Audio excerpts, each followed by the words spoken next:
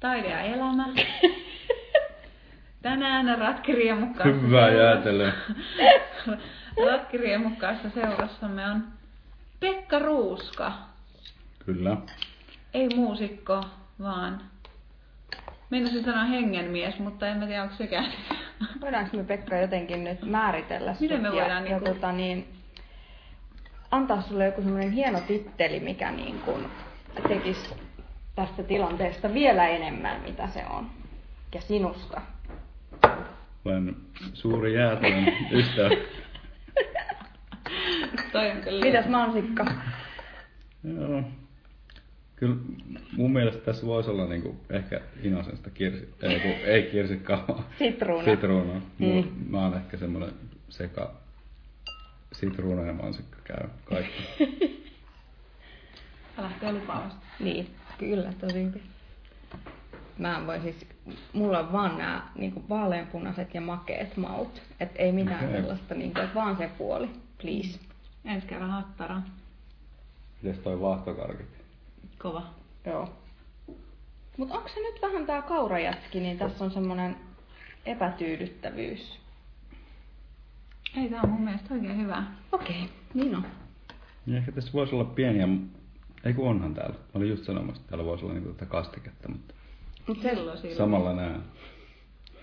Mut Pekka, kerro pelosta. No, mitäsköhän siitä? Se pääsitte jossain vaiheessa aika hyvin ilmeisesti tästä aiheesta. Niin, tämä momentum vaan vähän niin kuin meni tässä ohi, koska sä aloit yhtäkkiä äänittää, niin tässä niin kuin alkoi pelottaa, että miltä kuulostaa tavallaan sit niin kuin muille. Vähän pelottaa kyllä. Jos tää mun lapsen lapsia kiristetään tällä nauhalla. Mutta mä rakastan tätä niinku metatasoa, että ajateltiin, että aletaan puhua pelosta, mutta sit alkoi pelottaa niin paljon. Sitä pääsee niinku heti tavallaan siihen. Hei, mulla on yksi idis. No. Miten pelottaako teitä nyt? Imagon puolesta pelottaa. Me voitais niinku, jos me kaikki nimettäis sitä pelkoa, mentäis niinku syvälle siihen pelkoon. Joo. Että mitä sitten tapahtuisi? Tässä hetkessä. Tässä hetkessä. Onko se joku pelko, joka tulee niinku, minkä voi itse määritellä ja johonka niinku yrittää upota? Vai onko se joku niin abstrakti asia, että se vaan niinku lyö yli? Miten me voidaan mennä pelon tilaan? Teillä ei oikeastaan järjen kanssa mitään tekemistä. Tai, toisaalta mitä minä olen sitä määrittämään. Että mua ehkä pelottaa tällä hetkellä vähän, niin mä vaan menen tähän tunteeseen, mikä mulla on. Okei. Mikä sua pelottaa? Toi nauhurivehko. Katsotaan nyt, että se päällä. Yes. Hei, voidaan. Kato. On se päällä. että niinku, et voisiko sitä niinku lähteä tavallaan, mä joskus luin jotain, taas tästä päästään tämmöistä jotain tieto-oppia tai jotain siitä, että kuinka niinku uskomukset on tavallaan niinku, ne voi koko ajan niinku viedä enemmän ja enemmän sinne, että jos että siellä pohjalla on joku perususkomus, jonka päälle rakennetaan niinku ne kaikki muut uskomukset. Niin tavallaan mä luulen, että tässä pelossa on myös niinku tietyllä tavalla samalla lailla, että pelottaa toi nauhuri, mutta sitten jos niinku miettii, että minkä takia se pelottaa, jos ei menekään sinne tunteeseen heti, et ei ala vapisee. Niin, ehkä siis se on kun me ollaan kuitenkin, tavallaan taide on sellainen asia, mikä yhdistää meitä, niin oikeastaan kaikki taide, mitä mä oon tehnyt, joko tekijänä tai tuottajana tai kuraattorina tai mikä tahansa playeri osana sitä peliä, niin mulle on aina ollut jotenkin se tila tärkeä ja ketkä sen näkee, että mä haluan niinku tietää sen. Ja mä haluan, koska jos on vaikka sokeita ihmisiä, jotka näkee sen, niin se vaikuttaa siihen, miten mä teen sen lopputuloksen. Tai siis silleen, niinku, että siinä kuitenkin jonkinlainen elementti siinä. Niin, että en mä nyt pidä itteni kontrollifriikkinä, mutta Mutta mä haluan niinku mä haluan jollain tavalla olla maksimaalisesti vuorovaikutuksessa niin kuin se on vaan mahdollista. Niiden ihmisten kanssa, niin ehkä se pelko tulee siitä, että no ehkä siinä jotain kontrollia. En mä tiedä. Mutta siis tiedätkö, tää on ollut mulle niinku todella mielenkiintoinen projekti tää podi, koska tavallaan niinku, tää on myös mulle joka kerta tosi ahistavaa ja pelottavaa ja just sillain niinku, että koska mun suusta tulee monenlaisia juttuja, niin sit vielä, että ne niinku nauhoitetaan ja sit joku kuuntelee niitä ja tekee niinku ihan kontrolloimattomia päätelmiä siitä, että mä oon niinku vaan sattunut tässä höpiseen jotain. Mut Kati, saanko mä lohduttaa sua, että tätä ei ihan hirveästi. No mä arvasin, että sanot ton, mut silti, tavallaan se ei liitykään itse asiassa siihen, se on se mielikuva siitä, että koska en mä tiedä ikinä totuutta. Ja sillä ei oikeastaan väliä, kuunteleeko tätä kukaan. Jos tätä kuulee vaikka 0 ihmistä, niin silti meillä on suhde tuohon niinku, tästä esineestä on tullut jonkinlainen 4. osapuoli tähän keskusteluun. Mutta toi on tosi jännittävää, koska mä ajattelin heti, että Kati, sä oot niin oikeassa, kun sä sanoit jotenkin, että pelottaa niin kuin oman, mitä sanoit, ekon puolesta tai imagon puolesta tietenkin. Mä ajattelin, että se on täysin suhteessa just siihen, että koska se mitä tässä sanoo, niin se vaikuttaa ehkä niiden kuulijoiden mielikuviin susta. Ja siihen, että tuut sä hyväksytyksi sellaisena ihmisenä kuin jona sä esiinnyt niin tässä poditilanteessa esimerkiksi. Että saat sä niin kuin niiden vastaanottavien ihmisten empatiaa ja hyväksyntää. Koska tavallaan eihän sillä ole muuta mitään väliä. Vai? Niin, niin se voi nähdä myös noin, että jos niinku tosta ajatuksesta, niin kyllä mä niinku ehkä oon niinku tunnistanut itsessäni ja tunnistan edelleen aina silloin tällöin. Ja mä uskon, että mä en ole ainoa jotenkin semmoista niinku pelkoa, että onko mä niinku yksin. Että tavallaan, että se on niinku, että mä uskon, että se on tosi monella semmoinen niinku peruspelon syy. Mutta tarkoitatko sä yksin tässä hologrammissa vai jotenkin yksin tässä sosiaalisessa kuviossa? Yksinhän sä oot. Joka tapauksessa. Aina. Mä en ole tota mieltä kyllä. Koska mä oon kyllä sitä mieltä, että me ollaan niinku, että me ollaan, siis siinä on niinku, sisältyy paradoksi siihen, että me ollaan yksin ja niinku nimenomaan yksin ja ykseys jotenkin samanaikaisesti. Että me ollaan niinku, että sitä ei voi niinku, sitä ei voi ehkä niinku, jos sitä rationaalisesti lähtee ajattelemaan, niin sitä voi jäädä semmoiseen loopiin, kumpi tästä on. Mutta niinku loppupeleistä se on niinku yksi ja sama asia. Et niinku niin, tavallaan se kela, mitä tuossa aikaisemmin vähän päästiin, että tämä kaikki on vaan unta jollain tapaa ehkä. Liittyykö tämä siihen? Niin, ja jos on ykseys, niin se on vaan yksi. Niin. Mutta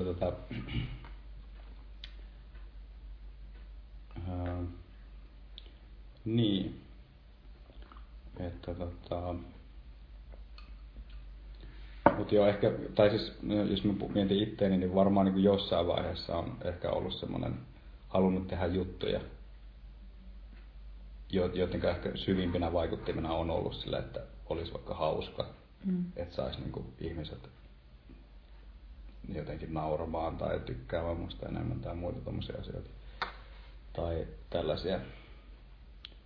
Ja ylipäätänsä jos on joku työhullu, joka haluaa tehdä ihan hulluna duunia, se on se oman pään sisässä, että se niin kuin toimii tietyllä tavalla. Että niin kuin, en mä tiedä.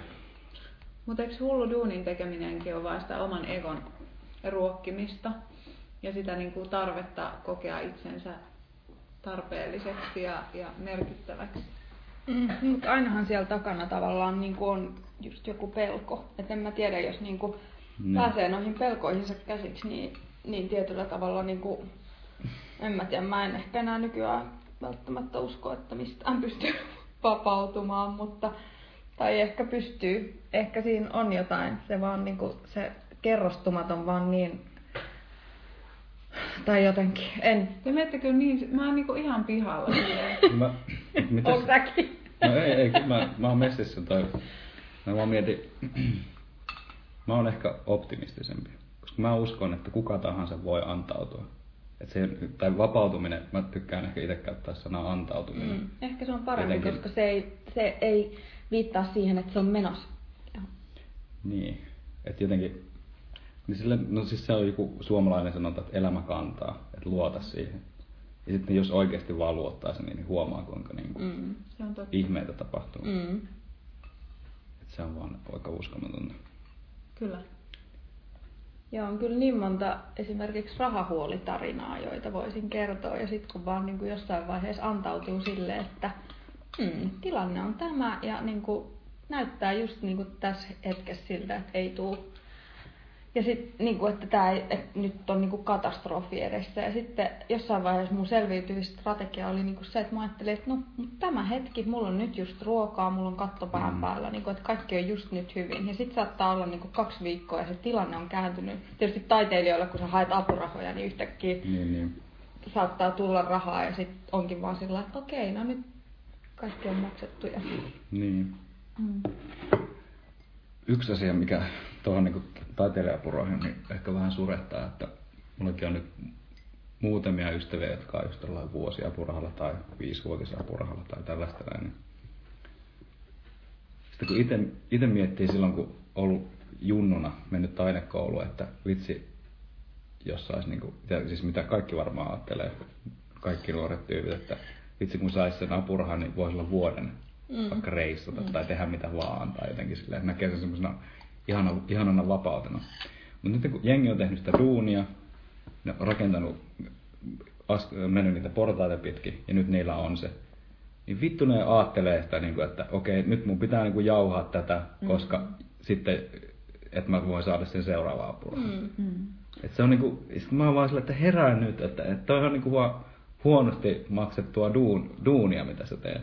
Sä oot koiran palkalla teet, tekisit mitä tahansa muuta, joka tekisi sun elämän hauskemmaksi tai muuta, mutta se on ehkä semmoinen asia, mikä surettaa tuosta taiteilijaapurahoista, mitä näkee trendiä tekemään. Ja siis mitä itekin on ollut niin silleen, että kyllä sitä muistaa, että sitä petaa sitten, että siihen menee hirveän paljon energiaa siihen ei sitä voi ihan täysin keskittyä siihen. Mutta mä kyllä ainoalla vuosiapurahallani lähdin Uuteen-Seelantiin ja Australiaan. Toivottavasti kukaan ei kuuntele tällä perimään sulta. Mä ajattelin enemmänkin silleen, että mun elämässä ei tuu, että tavallaan, että mä ajattelin sitä silloin, että mä oon aina köyhä, että tää on ainut hetki, jolloin mulla on sen verran rahaa, että mä en koskaan mulla pysty tekemään tätä reissua. Kyllä. Mä tiedän, mutta mun on vaan pakko sanoa tästä näin, että tavallaan mä itsekin uskon siihen, että kun tilanne näyttää ihan epätoivoiselta, niin sit vaan jotenkin selviytyy ja yhtäkkiä sen kevättakin taskusta löytyykin 50 €, minkä sä oot jemmannut siinä syksyllä. Mutta ei vaan, mutta mehän puhutaan jotenkin tosi etuoikeutetusta asemasta.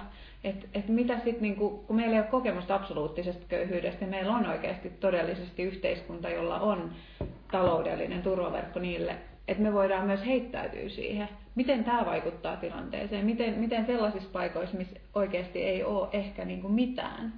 Vai onko tämä ihan pelkästään meidän päässä? Vai onko tämä todellinen asia? Tai todellinen? Mä en tartu tuohon itse asiaan. Ei se mitään.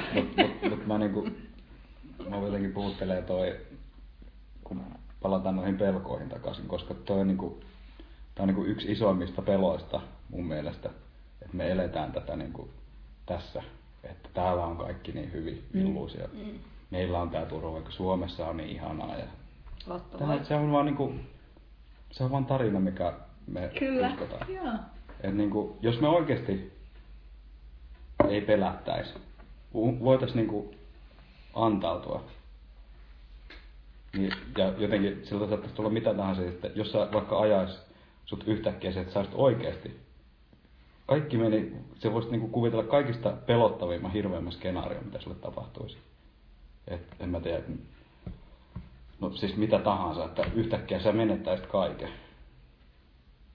Ja sitten sä olisit niinku täysin rahattomana. Tai jotenkin sun koko maailmankuva muuttuisi niin, että sä olisit jossain ojassa ja sulla olisi joku HIV ja jotenkin kaikki olisi hylännyt sut. Sä olisit tehnyt jotain ihan hirveitä ja sä olisit jossain vankilassa tai jossain ulkomailla ja kukaan ei halusi pitää yhteyksiä, jos susta olisi tullut niin mulkku tai jotain muuta sellaista. Tää on nyt jotain heittää vaan. Mutta jos se olisi silleen, että jos se olisikin silleen, että se joku semmoinen kutsuisi sua tosi vahvasti. Mutta siis joku semmoinen, että okei, mutta sitten, tai jos se olisi se, niin kuin mikä susta pitäisi tulla. Niin, mutta sitten se ei niin kuin uskalleta katsoa kaikkia kortteja. Ja sitten samalla, kun jättää sen kortin avaamatta, niin voi olla, että jää niin kuin kaikkia muitakin kortteja, koska sieltä se tie voi lähteä sinne päin, mutta sillä saattaakin tulla jotain ihan muuta. En mä tiedä. Toi on niin ehkä semmoinen niin kela, mitä jotenkin itse miettii just suhteessa pelkoon. Mutta toi on tosi jännä, koska tavallaan ja just toi, miten tullaan aina siihen uskoon ja siihen, että mikä on kohtalo ja mikä on vapaan tahdon suhde. Että tavallaan, että voit sä sit niinku, että kaikki menee ja sit sä oot vaan silleen, että no mutta tää oli tää reitti, mikä mun piti kokea, että mä kasvan ihmisenä tai se kuului mun kohtalon polkuun. Liittyykö tää asia tähän jotenkin nyt? Että minä kävin ojan pohjalla, koska minun oli määrä kokea sellaista elämää. Ja voihan olla se, että se niinku päättyy sinne ojan pohjalle. Että ei se niinku tarvitse olla sankaritarina. Niin, että kuka sanoo, että tämän pitäisi mennä hyvin? Sekin on yksi uskomus. Se on kapitalistinen uskomus, että koko ajan ollaan jotenkin kävi pohjalla, mutta nousin voittajana. Paskat siitä. Sitten mä tiedän monia ihmisiä, jotka meni pohjalle ja sitten ne jäi auton alle, kun ne nousi sieltä tai whatever. Että niinku, tää on ihan niinku semmoinen meidän illuusio, että jotenkin, että mulle pitää käydä hyvin. Mä niinku huomaan sitä itsekin monesti mutta nyt mä laitan tästä. Hyvä, anti tulla.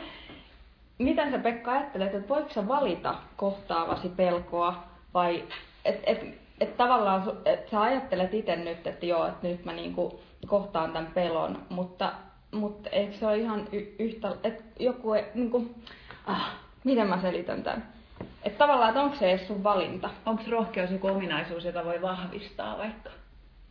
Niitä ylipäätään. No mä uskon, että on. Että me ollaan kuitenkin, me ihmisenä voidaan niinku tehdä se päätös. Että halutaanko me. Ja me voidaan päättää sitä, että onko mä rohkea. Että nyt mua pelottaa ihan helvetisti. Että onko mä rohkea ja menen tonne kohtaamaan ton, mitä tahansa se onkaan. Et kyllä mun mielestä niin kuin ihminen voi sen päättää. Tai sitten olla päättämättä, että niin kuin tosi moni turruttaa itseensä vaikka jollain. Esimerkiksi Facebook on mun mielestä yksi loistavimmista semmoista turruttamisvälineistä. Se vaan niin kuin pitää semmoisen tasaisen kaaoksen päällä, jolloin se oma, se niin kuin, siinä on niin kuin tosi iso riski, että saattaa kadota se, niin kuin se oma ääni sieltä. Ja vaan sen kaaoksen takia. Eli tavallaan, jos mä tulkitsen oikein, niin tässä on kyse siitä, että sä uskot jonkinnäköiseen balanssiin kohtalon ja vapaan tahdon välillä tietyllä tapaa. Että tavallaan, että periaatteessa on niinku asioita, jotka kohtalo määrää ja sä päädyt siinä ojan pohjalle, mutta sitten että sä voit kuitenkin esimerkiksi jalostaa jotain ominaisuuksia, niin kuin rohkeut itsessäsi tavallaan sen sun oman tahdon niin, mutta mikä laittaa sut kohtaamaan niitä pelkoja? Mistä sulla on tullut se olo, että hei, kohtaava pelkojani? Ihan yhtä hyvin voisi olla, että se on parempi asia kuin joku muu esimerkiksi. Niin, tai että mistä hänellä on tullut se. Miten sä yhtäkkiä päätit, että kun mä kysyin sulta, että sä sanoit, että sä oot nyt niin kuin ollut juomatta ja mitä sä oot ollut tässä tammikuussa, niin mä kysyin, että minkä takia. Ja tavallaan, niin kuin, että onko se ollut oikeasti sun valinta vai onko joku niin kuin sysännyt sut siihen ja sit se vaan niin kuin... No tossa asiassa mä uskon, että meillä on jokaisella on joku isompi tavallaan juttu, mitä me käydään läpi. Niin kuin, ei sanomaa. Mä oon niin kuin tänään tällä hetkellä, kun on sitä Hesseä lukenut, niin että me ei käydä sitä spiraalia tai niin kuin ympyrää, vaan enemmänkin spiraalia, että me koko ajan kohdataan niitä samoja pisteitä uudestaan ja uudestaan, mutta ne on aina vähän erilaisia. Ja no, mä oon halunnut, tai siis musta niinku kiva leikkiä sillä ajatuksella, että jos ne kelat on niinku vuosisatoja pitkiä. Esimerkiksi mun suku on tullut Venäjältä 1500-luvulla. Suomeen on ruskat, jotka on sitten tulleet, siihen liittyy tosi mielenkiintoinen tarina, ne on tulleet Venäjältä, mutta ne on olleet niinku tosi tosi paljon mongolia niissä. Ehkä, mä en tiedä mikä se sekoitus se on. Mä itse asiassa laitoin ruuskaseuralle, on laittanut, että koska me tiedetään niin meidän suku sinne 1500-luvulle, että mitä näistä onruskoista tiedetään. Se oli pappi, joka tuli Viitasaarelle. Se olisi varmaan jatkanut pidemmälle, mutta ne on siellä sitten kohdanneet näitä tavallaan geeniryhmiä, jotka on tulleet Ruotsin puolelta. Et Viitasaari on niin kuin tänä päivänä, okei, siellä on musiikin aika, missä on ollut niin kuin John Cage joskus, mikä on siistiä. Mutta se on niin kuin hassu kaupunki, että siellä on tavallaan nämä geeniperimät törmänneet. Ja siis siinä Onruskassa on ollut tosi paljon mongolia. Ja se on niin kuin tosi iso kysymys. Ja mä itse asiassa olen suunnitellut tässä niin kuin ihan vaan uteliaisuudesta reissua Mongoliaan. Koska olisi niin kuin kiva saada tietää. Ei pelkästään niin kuin älyllisesti, vaan myös niin kuin aistia. Siellä on joku siisti vuori esimerkiksi, mistä Džingis Khan on kotoisin, joka rakensi niin kuin 2 kertaa Rooma-imperiumia niin kuin isoimmillaan, niin 2 kertaa sitäkin vielä isomman valtakunnan vielä ei niin kovin kauan aikaa, sitten 1100-1300-luvulla. Eli siitä vaan parista vuotta niin on tämmöinen niin kuin mongoli onruska tullut Viitasaarelle, josta sitten taas ruuskat tulee. Ja sitten, että mitä siinä on, niin kuin, tai siis mua kiinnostaa se kysymys, että miksi sieltä on joku tyyppi lähtenyt. Onko se ollut tämmöinen seikkailija? Onko se mahdollisesti ajettu maasta? Onko se tehnyt jotain pahaa siellä tai jotain muuta tällaisia? Koska voihan olla, että sieltä on lähtenyt joku sykli. Kaikki tietää, että että jos joku on vaikka tosi mulkkukasvattaja lapsilleen, niin siitä saattaa hyvinkin todennäköisesti tulla mulkkukasvattaja omille lapsille, koska se on ainoa toimintamalli, minkä se tietää ja minkä se saattaa kokea hyvänä tai miten se onkaan. Onko siis ruuskat ollut tämmöinen seikkailijaisuku noin niin kuin pidemmältä? No mä en siis tiedä mikä, siis siinä on niin kuin avoin kysymys, jonka mä haluaisin niin kuin selvittää, mutta se pitää mennä, niin kuin, koska siinä on niin kuin kiinnostavaa, että mikä se on se luuppi. Ei pelkästään niin kuin mikä on ollut mun elämässä, vaan mikä tulee niin kuin mahdollisesti niin kuin verenperimänä. Mutta tuleeko se verenperimänä? Niin kuin sä sanoit, että jos joku on ollut mulkkukasvattaja, niin se on todennäköisesti mulkku myös omille lapsille ehkä. Niin ei sekään ole verenperimää, vaan että miten sen edes tietää, että mikä on geneettistä ja mikä on sosiaalista. Että tavallaan vaikka sä saisit ton selville, niin et sä ikinä saa selville sitä, että onko se joku niin kuin veripisara teistä. No joo, mutta ehkä se luuppi on niin kuin isompi kokonaisuus, koska se, tai näin mä niin kuin ajattelen, että se on tavallaan semmoinen isompi kuvio tässä koko niin kuin, että jos se menee niin kuin vuosisatoja johonkin, että tavallaan mun mielestä toi ei ole oleellinen kysymys jollain lailla tossa, koska tässä niin kuin oli kyse ehkä enemmän siitä, että onko jotain isompia kuvioita. Vai? Joo, kyllä. Siis nimenomaan, tai siis sille, että jos aina toimitaan samalla kaavalla. Kyllä siinäkin jotain luuppia mahdollisesti käydään. Onko sun lapsia? Ei. Mulla on niin kun on tullut, niin, no niin, sä voit opettaa se on ihan ei vaan siis se on ihan hirveetä tavallaan niin kuin huomata itsessään niin kuin ne samat toimintamallit, mitä mitä vihas niin kuin omissa vanhemmissa, ja sitten joku päivä on tässä pöydän ääressä ja on sillä, että ihan kuin oma äitini, puhun aivan täysin samoilla sanoilla ja niin kuin, ja sitten näkee vaan, että omasta lapsesta on tulossa samanlainen. Niin joo. Ja ne on jossain niin syvällä alitajunnassa tavallaan, että monesti musta tuntuu, että itse niin herää kesken joku on jo niin kuin, se tilanne on jo käynnissä ollut pitkän aikaa. Ja sitten mä saatan herätä siihen, että mä oon ihan kuin äiti, niin mä en halua olla tämmönen. Ja silti se vaan jatkuu siinä. Ja sun äiti on ollut samanlainen. Niin, kyllä. Ja sun äiti on ollut samanlainen. Kyllä. Sun äiti on ollut samanlainen. Tai siis vaikka mun suvusta ei varmaan tiedetä mitään. Kyllä mä tämän ymmärrän. Mun mielestä se on ihan loogista, että niinku samat kuviot toistuu. Ja se on jännä, miten ne menee. Et esimerkiksi mun lähipiirissä on tämmöinen perhe, jonka jos se kävi nyt erinäisten syiden takia niin, että isovanhemmat alkoi kasvattamaan lasten lastaan, niin se on kuitenkin suht harvinaista. Mutta tässä samassa suvussa niin kävi aivan sama asia, vain yksi sukupolvi niin kuin taaksepäin. Ja se on selkeästi sellainen joku niin kuin kuvio, joka on toistunut siellä. Että mikä se on, että onko se jotenkin, että se on niin tuttu malli, että siihen voidaan jollakin tapaa nojata. Ja ei vaan se on, miten Pekka sanoi, että se on tavallaan, että kun sä synnyt tänne, niin sä opit siinä tavallaan sen, että esimerkiksi niin kuin vanhemmat osoittaa lapsilleen sillä omalla käyttäytymisellä, mitä rakkaus on. Ja sitten sä oot saanut sen käsityksensä niin kuin sitä kautta, että okei, tällaista tää niin kuin, tämmöistä on rakkaus, että se voi olla esimerkiksi sitä, että lähdetään ja jätetään. Ja se on niin kuin sulle sitä, mitä elämä on. Ja sitten kun sä tuut itse siihen tilanteeseen uudestaan, niin sun on pakko tavallaan toimia siltä samalla tavalla, koska se on mitä se on. Niin. Ja niin, no mua kiinnostaa ihan puhas estetiikka tällä hetkellä. Ja niin kuin siihen verrattuna niin esimerkiksi, tai musta on niin kuin kiva esimerkiksi mennä sinne Mongolian Pyhälle vuorelle, mistä se Džingis Khan oli syntyisin. Ja ihan vaan nähdä joku auringon nousu esimerkiksi siellä vuorella. Koska ehkä sieltä saattaa löytyy joku vaan fiilis tai kauneus vaan, mikä saattaa niinku tuoda ehkä niinku edes järjellistä ymmärrystä, mutta jonkinlaisen niinku semmoisen fiiliksen tai jonkinlaisen niinku korkeamman tietämyksen tason. Tai sitten ei. Niin. Mutta tämä on se mun ongelma, että mä en niinku tajua, että miksi sun täytyy mennä sinne Mongoliaan, koska mä jotenkin ajattelen, että tämä nyt liittyy siihen genetiikkaan ja sä oot luonut itsellesi tämän kertomuksen, että sä pystyt löytämään jonkun ymmärryksen sitä kautta, että sä seuraat sun sukujuuria. Niin kuin mun mielestä se on selkeästi tämmöinen kysymys, mikä liittyy genetiikkaan ja verenperimään. Identiteettiin. Niin. Kohke. Et tuleeko ne vastaukset sitten oikeasti sieltä?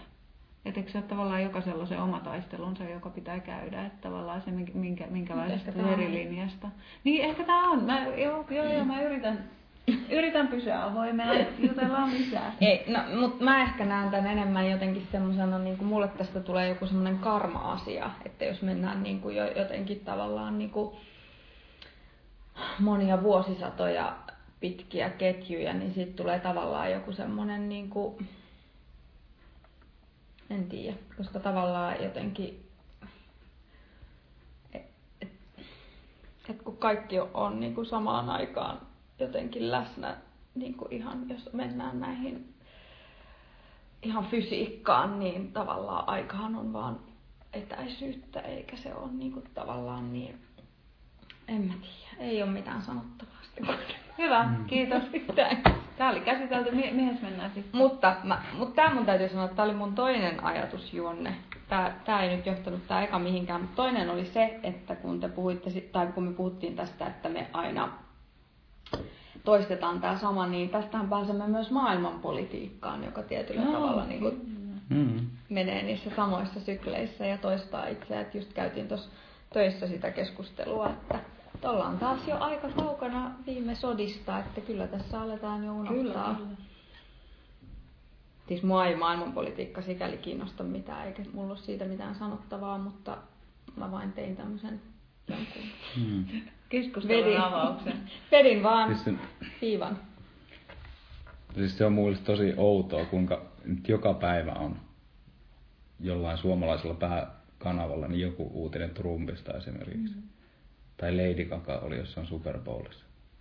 Meillä täällä, missä syödään vielä niin kuin makkaraa ja juodaan vitusti viinaa, niin kuin jotkut alkuperäiskansa asukkaat, niin että kuinka toi niin kuin, kuinka niin kuin tosi niin kuin globaalia toi on toi uutisointi tänä päivänä. On joo, ja siis mä just puhuin eilen Katille siitä, että mä tapasin mun ystävääni, joka on Lontoossa taideskennessä, ja sitten mä jotain läpistiin siinä, ja sitten mä kysyin, että no mitäs, onko siellä mitään uusia jännittäviä, mitä ihmiset puuhaa, niin Sitten sanoo, että no, tommonen okkultismi ja noituus tuntuu nyt tulevan aika vahvasti ja niin kuin keinoäly ja artificial intelligence ja kaikki.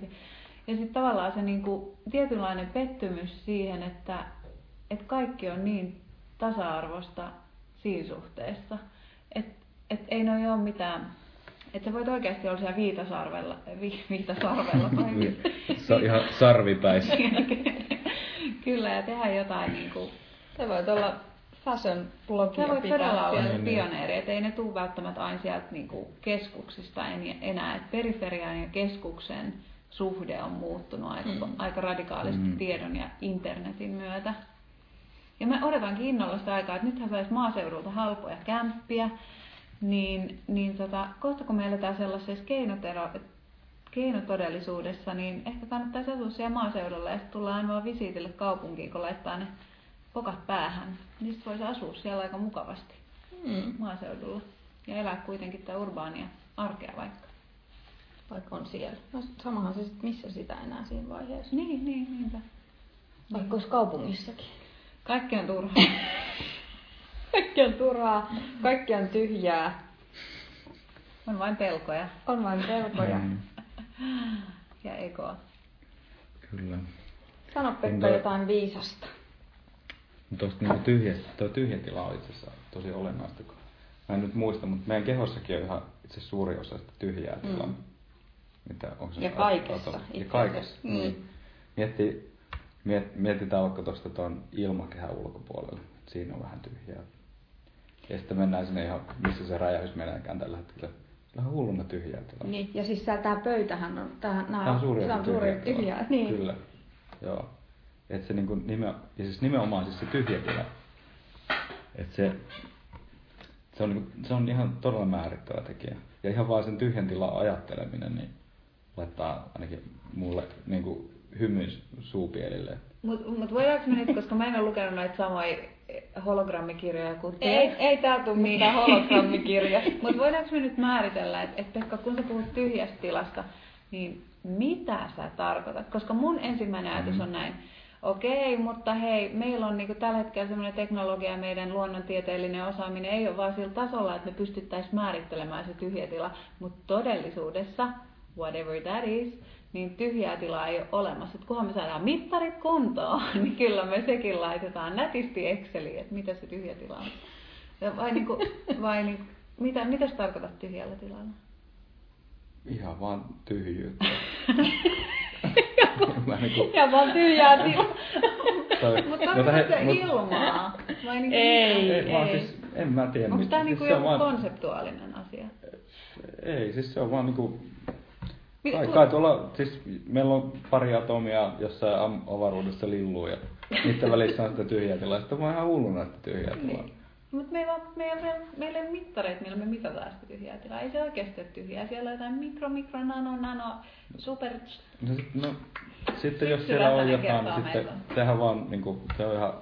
Niin jos sieltä löytyy jotain, niin sitten on vaan, ai sieltä löytyy tämmönenkin, ihan mahtavaa.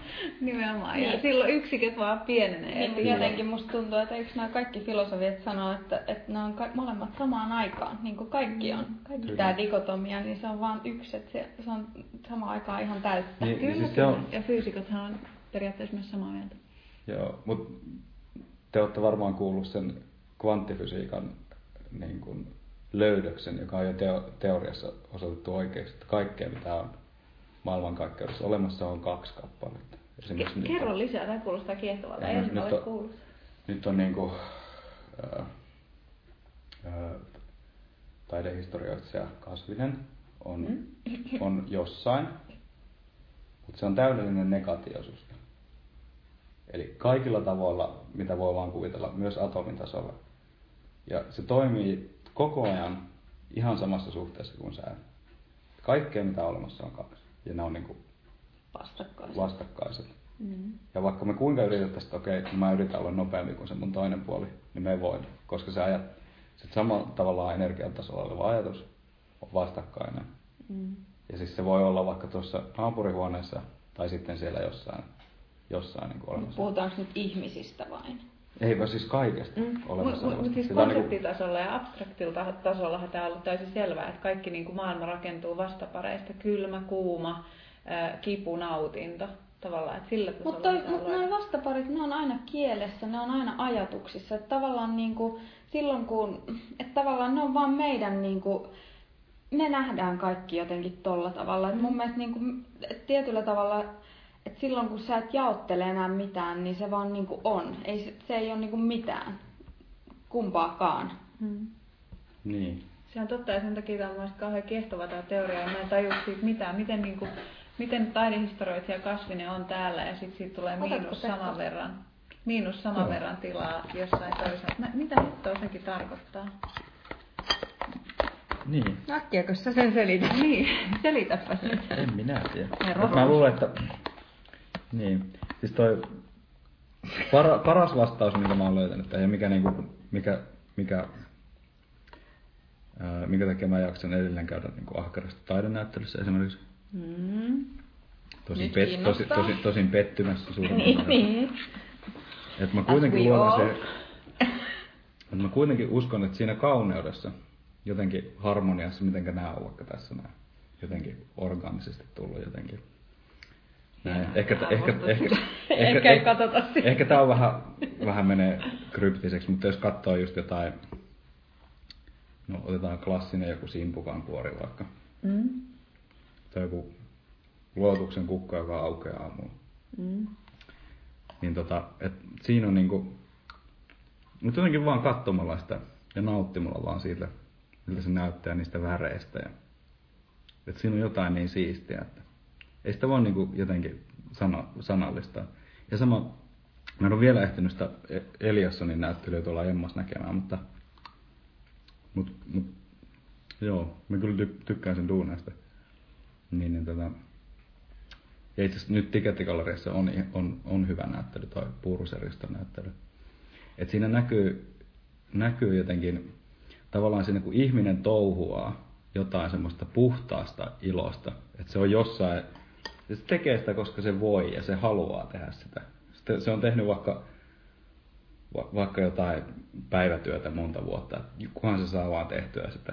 Ja siis sehän voi olla ihan mitä tahansa, se joku voi tehdä, vaikka veistää puukolla polkupyöriä niin kuin puusta.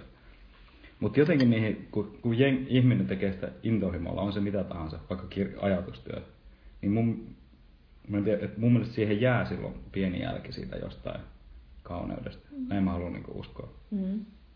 Ja ehkä se niinku, tai no ehkä,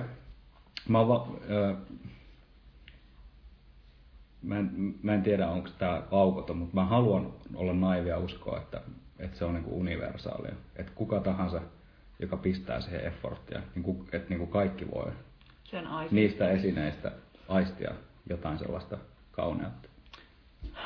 Mutta toisaalta niinku sitä voi tehdä myös semmoisesta niinku puhtaasta surusta sitä kauneutta. Tai niinku, että tavallaan... Kyllä. Ehkä se on siitä tyhjyydestä.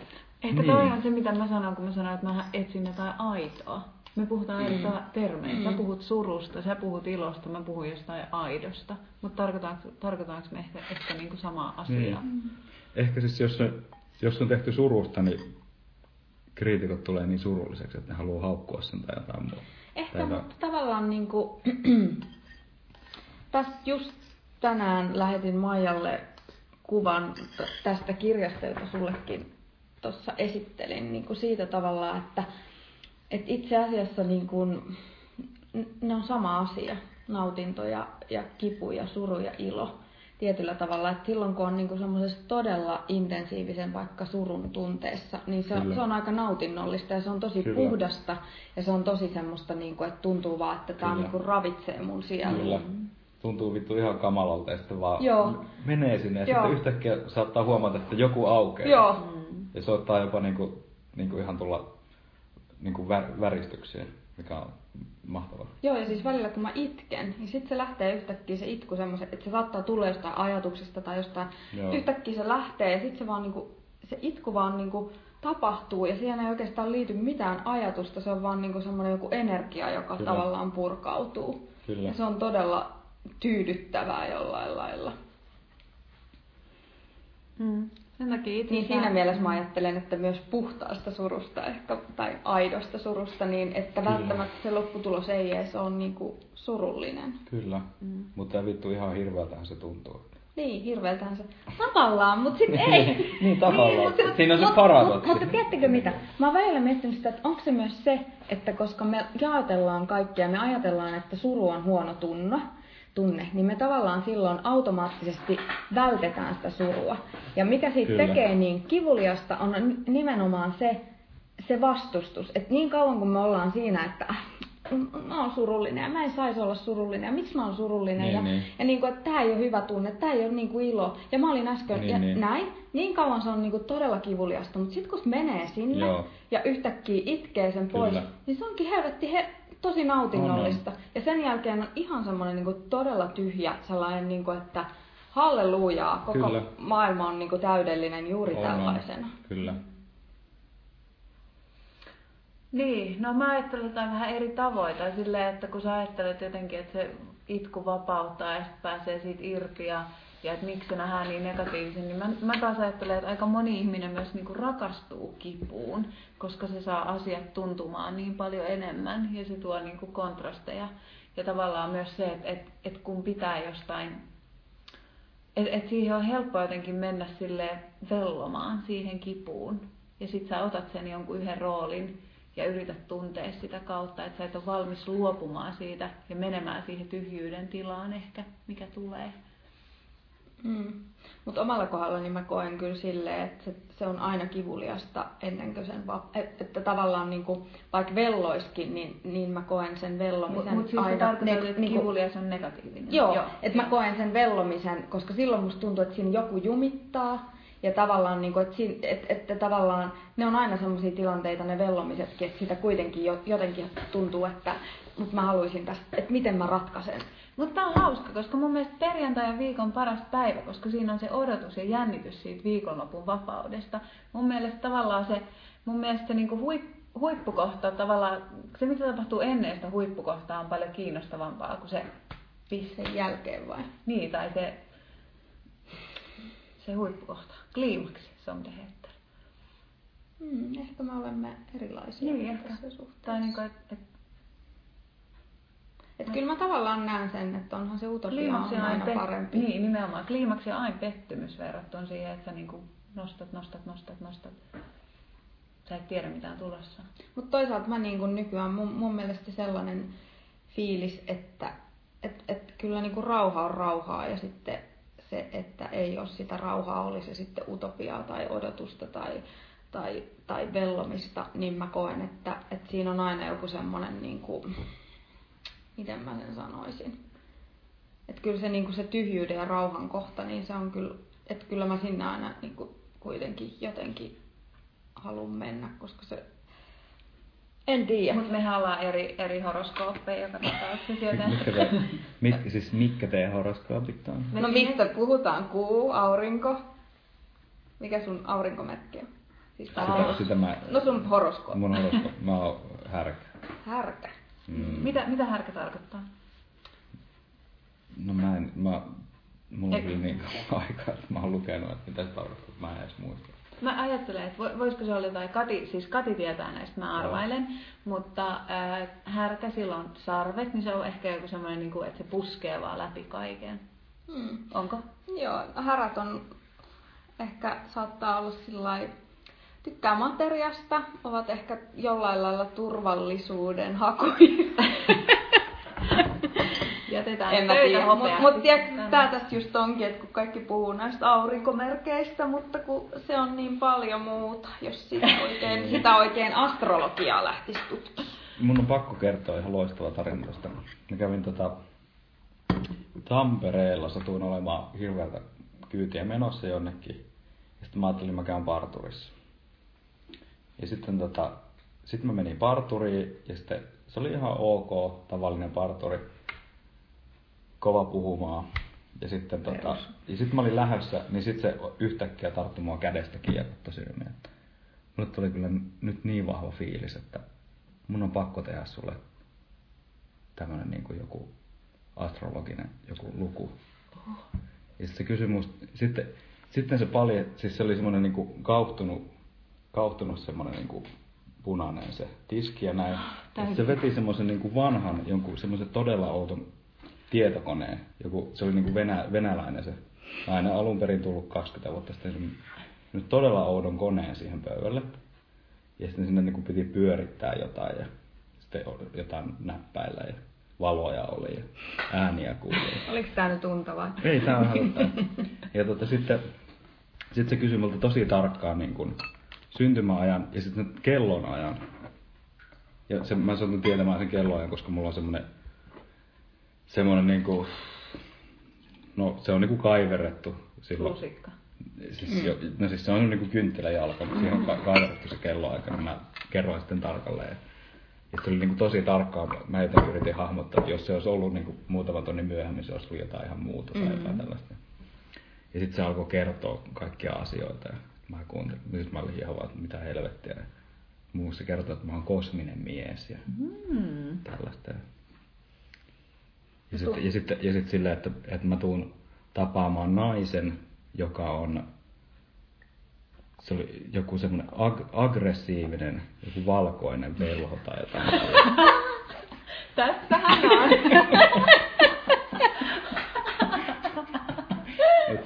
Se oli todella huvittavaa. Mitä muuta se kertoo? Kuulostaa ihan. Mutta mä tiedän, missä se parturi on edelleen. Se on itse asiassa, se on Metson kirjasto. Ja sitten ei mennä sinne niinku, missä on se joku grilli, vaan mennään sinne niinku kohti Särkänniemeä, sitä samaa tietä. Niin se on siinä on muutama niitä partureita, niin se on yksi niistä. Okay. Puhuuko hän mistään niinku muusta kuin vaan näistä tämmöisistä? Siis kyllä. Puhuuko hän niinku ihan jotain normaalia? Siis se puhuu jotain normaalia, noin meni niin tavallaan kosmiseksi. Niin ne on aina mitä mä niinku muistan. Mut joo. Kiinnostavaa. Kyllä. Sä et joutunut maksamaan siitä. En. Se oli jotenkin, se oli vahvasti silleen, että nyt hän kuulee, että hän ei niinku tällaista, mutta nyt tuli semmoinen fiilis, että mä olin vaan parturissa. Mä ajattelin pikemminkin toisinpäin, että kun sä oot kuitenkin ollut tuolla markkinointialalla, niin maksuks hän sulle, koska tässähän tuli nyt tiukkaa mainosta. Totta.